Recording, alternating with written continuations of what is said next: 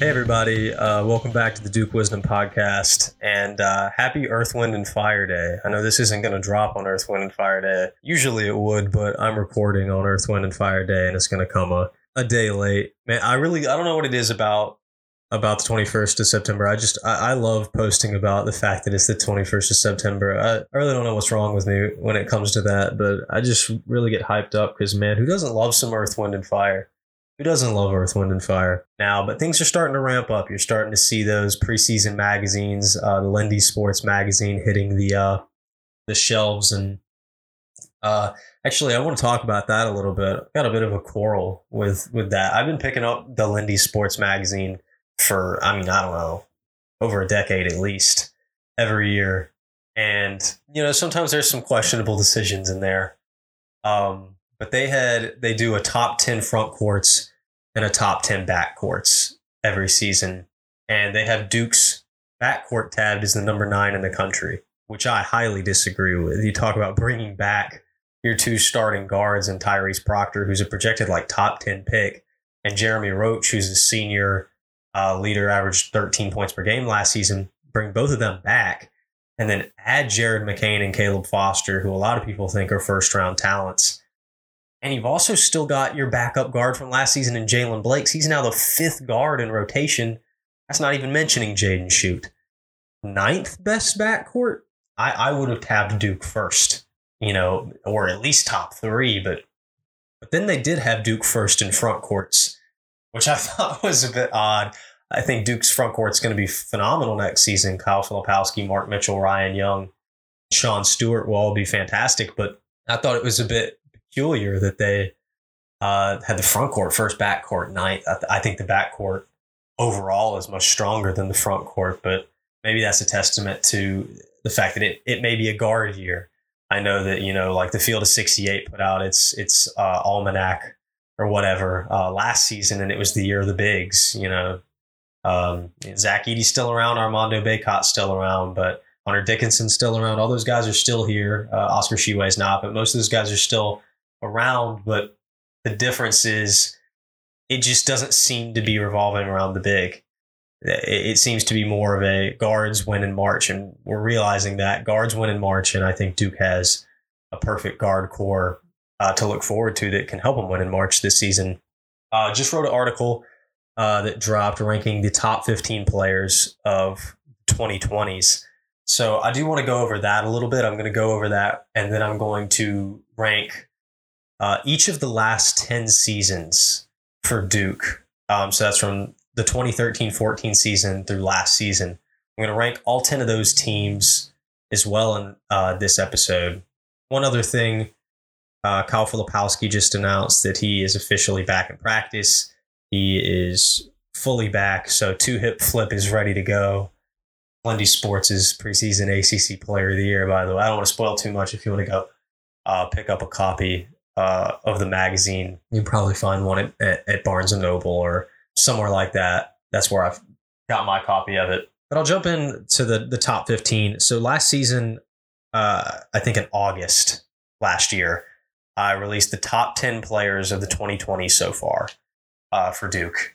And it was 10 DJ Stewart, 9 Trevor Keels, 8 AJ Griffin, 7 Cassius Stanley, 6 Mark Williams, 5 Matt Hurt, 4 Wendell Moore, 3 Vernon Carey, 2 Trey Jones, 1 Paulo Banchero. And I held myself to that, and I said that I wouldn't change that order at all in the updated list this season.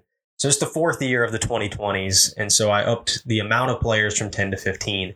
Next, I plan to do this list every year and update it accordingly. And next year, I'll keep it at 15. And then I think after the 24-25 season, that'll be the 6th year of the decade, I'll up it to 20 guys, and I'll keep it at 20 guys after the 7th year. And then after the 8th year, I'll go up to 25, and I'll keep it that way through the 9th and the 10th and final season. And I'll have the final top 25 players of the 2020s. So I kept those players in that same order. I didn't mix it up. I just inserted the players that earned a spot from last season where I thought they should go. And so basically last year's starting lineup is appears on this list. I had 3 honorable mentions listed. Those are Jordan Goldwire, Dariq Whitehead, and Ryan Young. But ultimately, I thought that Goldwire just didn't have the offense for it. A great defender, and I think if he had decided to use his 5th year at Duke, I think he would be on this list. But he just misses. Dariq Whitehead also just misses. I mean, probably just barely. Probably maybe even the first guy off this list. Had a fantastic year, but not the year that he thought he would, that he should have, and that maybe he should have had if it wasn't for injuries and kind of a blurred role. I think Whitehead was one of the most talented players on last season's team, and I think in a different universe, he was the team's best or second or third best player. That wasn't the case, and he falls just short. Ryan Young had a really great season as well. I think, honestly, if he had ended playing the same role he was playing halfway through the season, Ryan Young would have been 15th on this list. But, his minutes dropped toward the end of the year. I'm not going to say that he can't find his way onto this list next season. I don't think it's likely because of how deep the team is. I don't think he'll put up the numbers necessary, but I think it's definitely possible. Podcast Rec League Ryan, Uncle Ryan, whatever you want to call him. He's got a good chance at making a push for the number 15 spot at this time next year. Want to join a community of Duke accounts publishing news, theories, and predictions on Duke athletics? Join the Duke Wisdom Network. Just go to dukewisdom.org/join network today and fill out the form with your name and social media. Or you can DM at Duke_wisdom on Twitter or Instagram. Become a part of the community of Duke fans publishing their takes today. Again, that's dukewisdom.org/join network or DM at Duke_wisdom on Twitter or Instagram. But at 15, I went with Derek Lively. I went Derek Lively at 15. Only 5 points per game, 5 rebounds per game, but he did block 2.3 shots per game, or maybe 2.4 shots per game. Either way, he was second in the conference, only to Jesse Edwards from Syracuse. All ACC defense, all ACC freshman. Lively struggled to find his footing in the paint as a back-to-the-basket player. And I think he's just not that player. That's not who he is. And so he really struggled to find an identity offensively because the only time he was scoring was on lob plays and on putback dunks that happened far too infrequently, that he should have been involved on more lob actions, sort of like Mark Williams. Mark Williams didn't have much of a back-to-the-basket game either. I think a little bit more so than Lively had, but not a lot. He shot more mid-range jumpers. Lively didn't really do that. Lively tried some threes, but only shot 15.4%. And so it was because he struggled to find an offensive identity, and the team struggled to find a way to incorporate his above-the-rim kind of action consistently. He had to find that identity defensively. And he earned this spot almost exclusively because of his defensive prowess. He was a phenomenal shot blocker, maybe one of the best shot blockers in Duke basketball history. I'd put him right up there with Sheldon Williams and Mark Williams. And Lively was just the defensive anchor for last year's Duke team. And when he wasn't on the court, it was a completely different team. And frankly, it was a much worse team.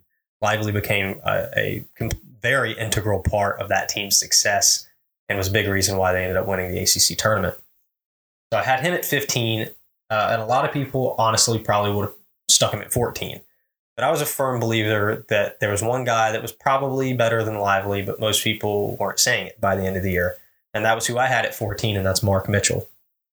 Mark averaged 9 points per game last season, and Mark Mitchell has the ability to be such a high-level scorer. He was the highest scoring player in the McDonald's All-American game back in 2022, and he can, cut up through the paint like a Swiss Army knife. He's athletic, can get above the rim, and he can shoot the ball. He shot 35% from three. That's really solid, especially given the kind of shaky shot mechanics sometimes. But he's a really good player, but he shied away from being the guy. He had the ability to be the guy so often. He led the team in scoring first game of the season. You know who else did that as a freshman? But sort of shied away from being the guy unless the opportunity presented itself. That's Grayson Allen.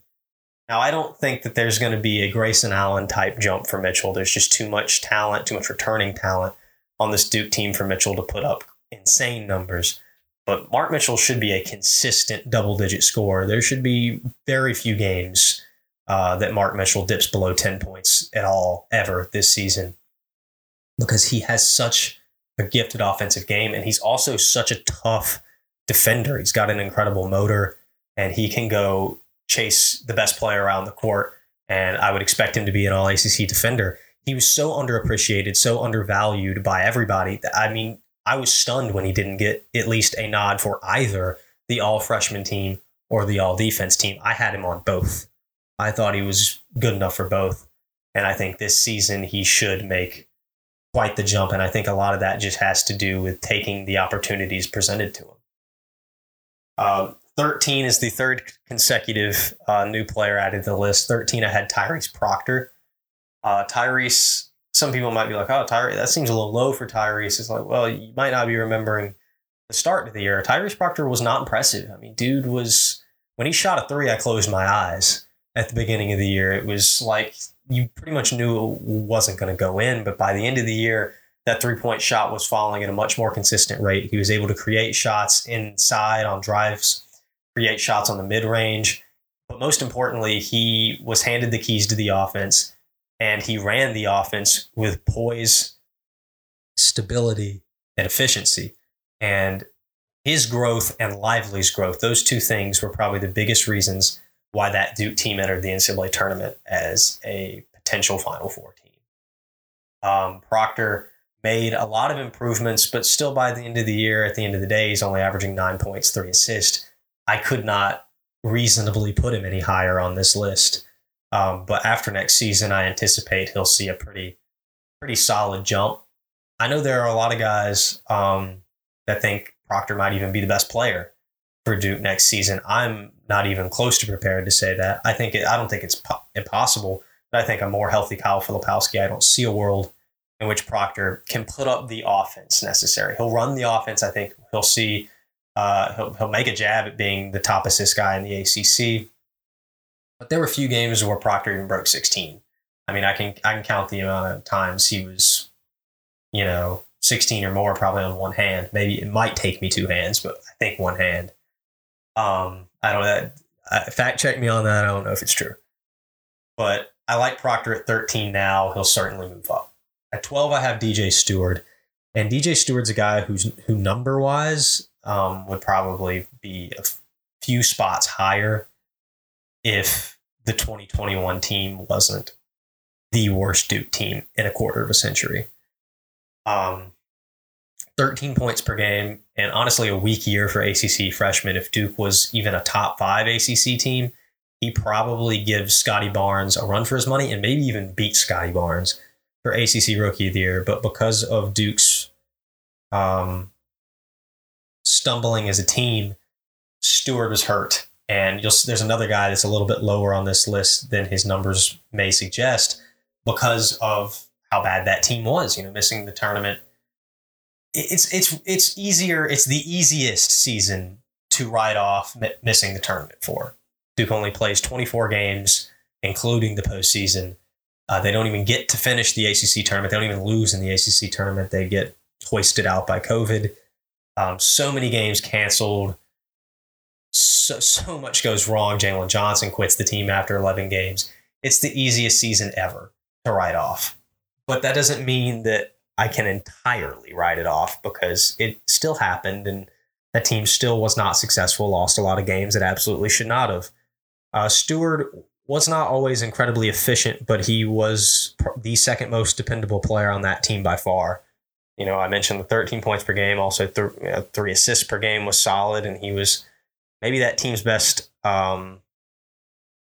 three-point threat as a guard. Not a lot of players took pressure off Matt Hurt, but DJ Stewart sometimes did, and that was big. He had one of the best freshman debuts I think that we've ever seen. He had 24 points against Coppin State, offensively speaking, and I think that's forgotten by a lot of Duke fans. So I want to give a lot of respect and a big nod to DJ Stewart, but I've got him at 12 on this list. We'll start going a little faster through this because I want to talk about the 10 season ranking as well. At 11, I had Trevor Keels. He averaged 11.5 points per game for a Final Four team. Started most of the season, but toward the end of the year was kind of replaced by Jeremy Roach in that lineup. Largely inefficient during chunks of the season, but when he was on, man, was he on. 25 points against Kentucky the first game of the season. He was the second best player in the Final Four loss to UNC. He had 19 points in that game. He had 27 at Pitt. That game clinched the ACC regular season. Keels had some big moments, but he was also really inefficient for large chunks of the season, and that's why he couldn't rise any higher on this list. At 10, I had AJ Griffin, who averaged less points than Stewart and Keels, averaged less points than Keels on the same team, but efficiency is huge. I think he was a 44% three-point shooter, and that is quite the number. I mean, an absolute marksman from three. There were games where when he decided to create his own shot, and it made him the deadliest player on the floor, like the 27-point game at Carolina, where he was just tearing UNC to shreds. Griffin was incredibly impressive, one of the best three-point shooters Duke's seen in the 21st century. And, you know, he had struggles and he was dealing with injuries. And despite all that, he still earns a spot in the top 10. And number 9 is going to be another guy that's really overlooked, and that's Cassius Stanley. I think some people would fight me on putting Stanley over Griffin, but Cassius Stanley, 12 points per game, third best player for a team that was probably going to get a 3 seed, could have gotten a 2 seed if they got a chance to play in the ACC tournament. They looked really good at the end of the year, but Stanley proved a lot of people wrong in a lot of ways. He was not an incredibly tall player, only 6'4", often guarding guys bigger than him. And kind of the sentiment coming into the season was that he could only dunk, that all he did was dunk. He was Zion, but he didn't have the size to pull it off. And he went out there and shot 36% from three. He was one of the team's best three-point shooters. You know, that wasn't an incredible three-point shooting team. He was one of the best three-point shooters on that team.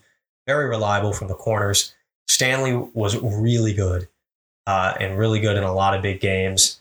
And I think that people forget about Cassius. It's a shame that his NBA career burnt out as quickly as it did, because he was a really good player at Duke. And I think that that goes forgotten because of the season being cut off by COVID.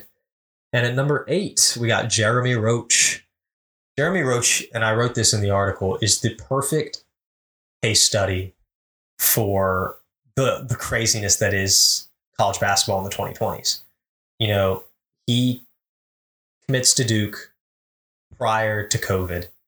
COVID hits. He does not get to play in the McDonald's All-American game because COVID hits. And then he starts the year during the full COVID year, 2021. He's living in a hotel. There's no fans in Cameron. The starting lineup is constantly changing for that team. It does not feel like Duke basketball. They're losing games. Everything feels odd. There's no crazies. And his role is kind of weird. He's, coming in and out of the starting lineup. He's not exactly a floor general. He's scoring 8 points per game. He doesn't have, sometimes he's scoring 16, sometimes he's scoring 2. And not a lot of people are talking about him, despite the fact that he's a 5-star recruit. He comes back, and his sophomore year, that still, COVID's still a thing, but it's not really controlling the season like it did in 2020, 2021. Fans are back. He's not really a starter to begin the year, but he ends up a starter.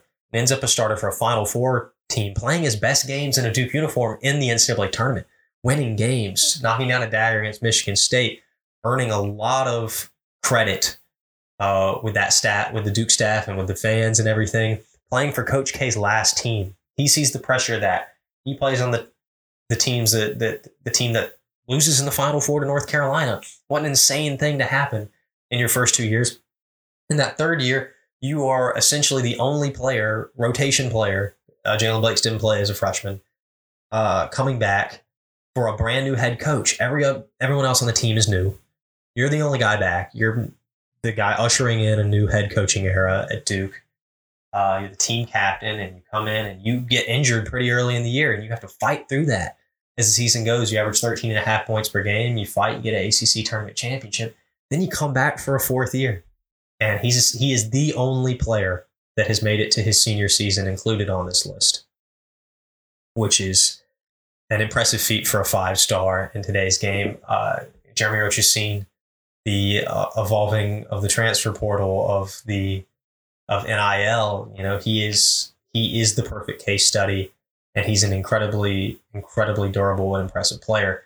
He's at 980 points. He's 20 points away from the 1,000-point club. I love talking about this. I'm a big stats guy. He'll be the first player in 7 years to joined the 1,000-point club the last time it happened was Emil Jefferson, who literally coached him.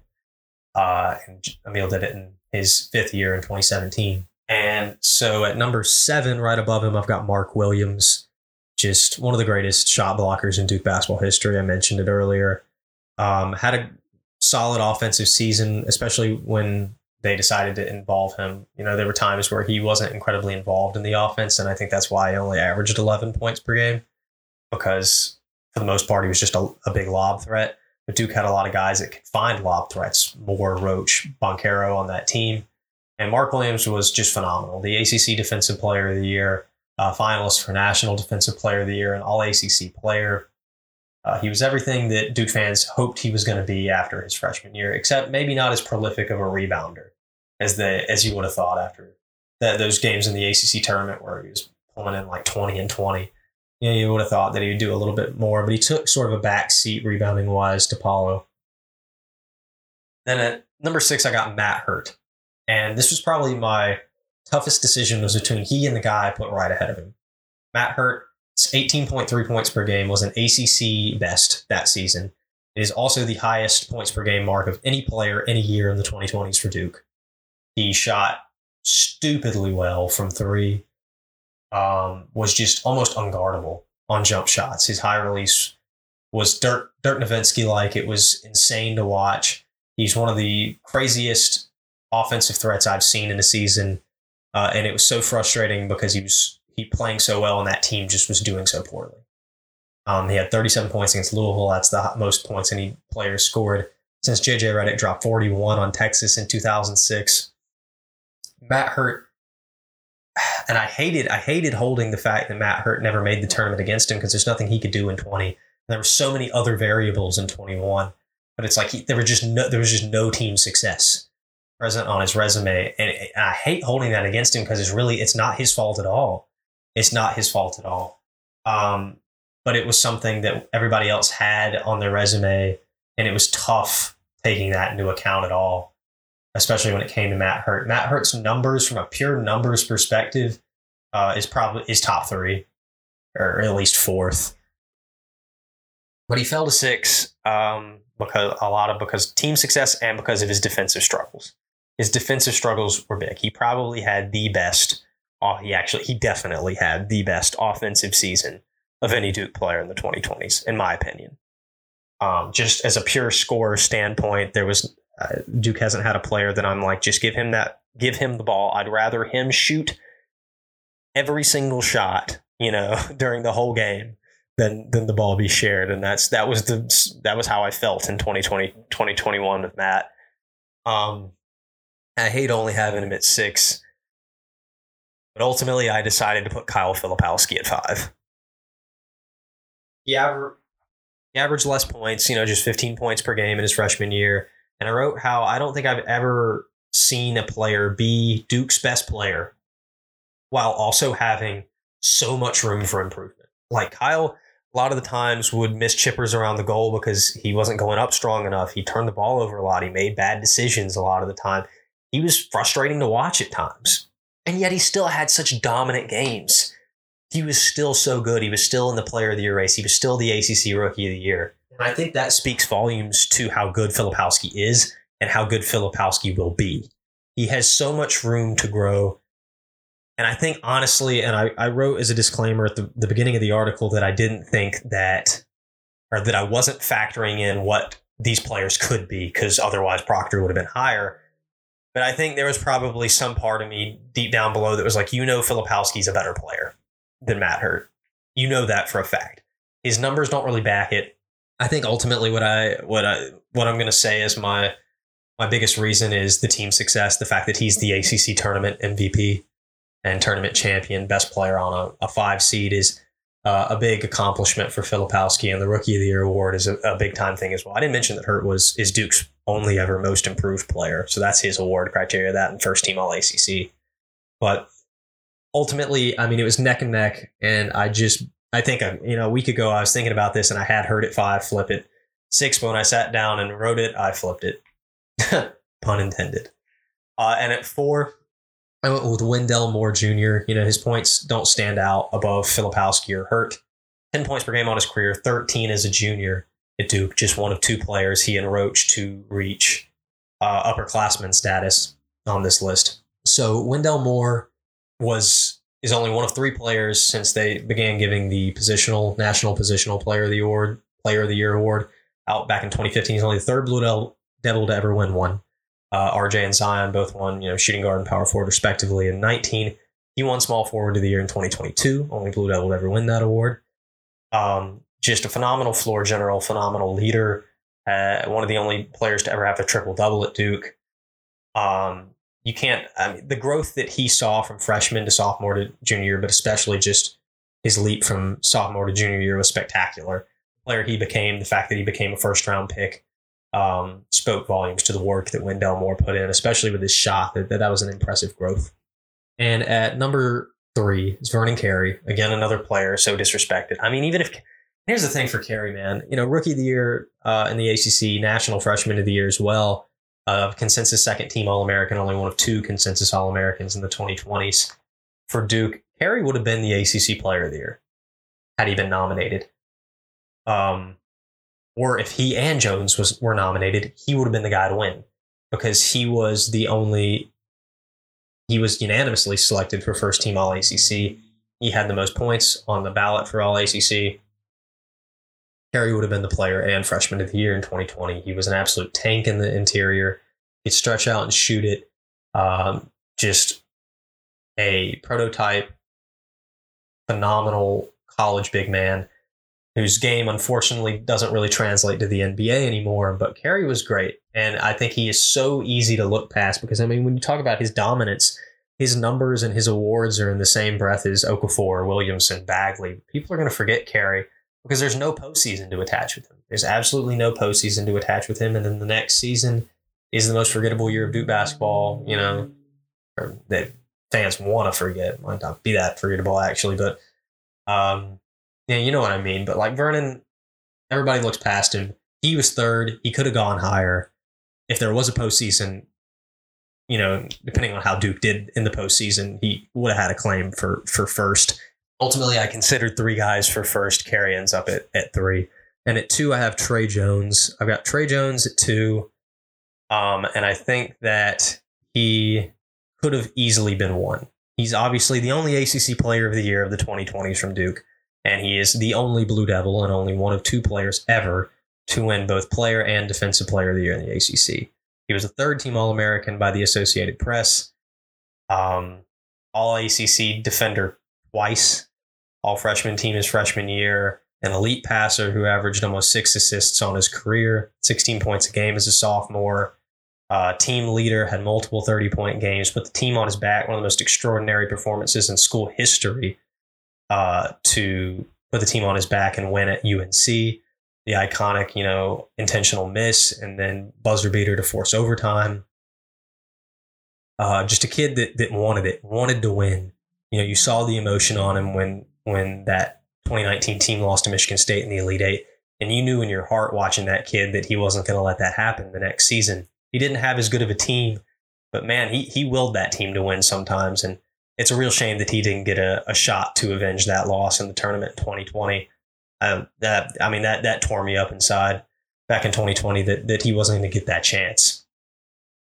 I ultimately went with him at 2nd because of the team accomplishment and the pure dynamic skill of the guy at 1. If you haven't figured it out already, it's Paolo Banchero. Paolo Banchero, I have at 1. Coach K's last All-American, his last number 1 overall pick, his last best player, his last, All-ACC, first team All-ACC guy, his last Rookie of the Year, is the best player of the 2020s. He doesn't have the awards necessarily that Jones has. He is the Rookie of the Year, and he is one of 2 consensus All-Americans. That is something that they kind of put him over Jones as well, that Paolo was a consensus second team All-American and Trey Jones wasn't. But Paolo also is the best player on a Final Four team, which is, how many players can say that on this list? Just Paolo. So team success, he played on the best team in the 2020s, by far was the best player on that team, is the most talented player to play at Duke in the 2020s, and I don't think it's really particularly close. Just such a dynamic player that his numbers probably could have been even higher if he had shot more. There were times where I thought he should have shot more, like in the Final Four game against Carolina. I think if he took even more shots, Duke maybe wins that game. But I think Paolo was the correct choice here, and I don't think he will be first next season. I think there will be a new number one next year. You got to read the article to figure out who that is. Although if if you know Duke basketball, you can probably figure out who I think it's going to be. I see that I'm at like the 30-minute mark right now. And so I know that I promised the top 10 seasons in Duke basketball history, or what am I talking about? Top ranking the last 10 seasons of Duke basketball. But you know what? I'm gonna get more content out of me sitting down here and talking. I'm gonna put that episode out next Thursday. So this episode is gonna come out September 22nd, and then I will drop the ranking the last 10 seasons next Thursday. I'm sorry that I've led you astray. If you really wanted to know this list, I truly do apologize. You're gonna get it. It's gonna come out next Thursday. I just don't want this to be an hour-long pod. Every episode is usually about 30 minutes. But as always, man, thank you guys for listening to me ramble. The season is almost upon us. It's coming up. You know, we're a month from yesterday as I'm recording this, a month from 2 days ago as you might be listening to this. A month from that day is Countdown to Craziness. So it's really coming up. We'll probably have preseason rankings in October, and that'll be exciting. I anticipate Duke will be second, but it's going to be exciting to see it come out. And as the season approaches, the team's putting out a lot of content with the freshmen and the guys, and team chemistry looks great. I think this is a team that can have a really good chance at making a Final Four push. So it's real exciting stuff coming up, season on the horizon. Thank you guys for listening, and make sure you like and follow on whatever platform you're listening on. Make sure you share the podcast and tell a friend about it. Thanks so much, guys, and I'll talk to you next week.